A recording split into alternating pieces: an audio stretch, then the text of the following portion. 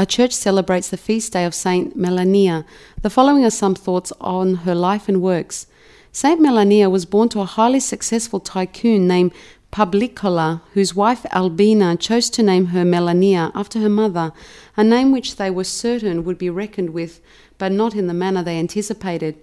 In the custom of the day, Melania was promised in marriage at the age of 14 to the son of the prefect of Rome, who at that age, 17, already held a position of trust with the state. It was taken that Melania balked at that proposal, not because she had any objections to the young man, but because she had taken Jesus Christ so much to her heart, she wished to serve him only, even if it meant losing her legacy. Melania was anything but a stubborn child, and indifferent to her parents, who showed great distress to her startling declaration of faith, she agreed to the marriage, hopeful that in some way she could partially fulfill her fondest hope as a wife and mother, although there was little prospect of that. After the first year of her marriage, she bore a child who lived only for a few days. When her second child, a son, was stillborn, she found solace in the thought that it was the will of God, but her husband and parents, lacking her faith, were on the edge of despair. When her father died thereafter, she succeeded in convincing her husband and mother that they should join her in serving the Lord, leaving behind them the anguish for which their wealth had no antidote, and that any hope for the future lay in the service of Jesus Christ. She induced them to leave Rome and its pomp for the tranquility to be found at the shrines of Christianity.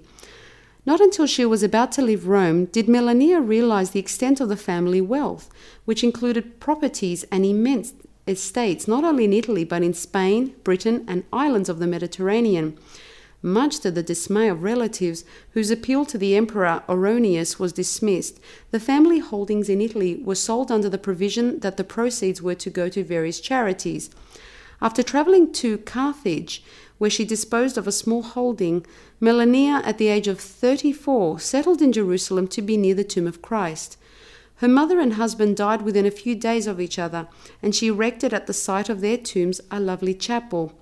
Left to her own devices, Melania found a spiritual father in Abbot Gerontios, who counselled her in the disposition of her great wealth, and through whom she found the boundless wealth of the Saviour's love.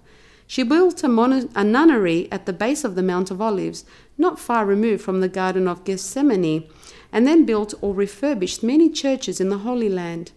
Orphanages were built wherever needed, and even with an additional nunnery, she had yet to strip herself of all her wealth. At the suggestion of the abbot, she went to Constantinople under the Byzantine Empire to visit an aging uncle whom she might enlist in charitable projects there.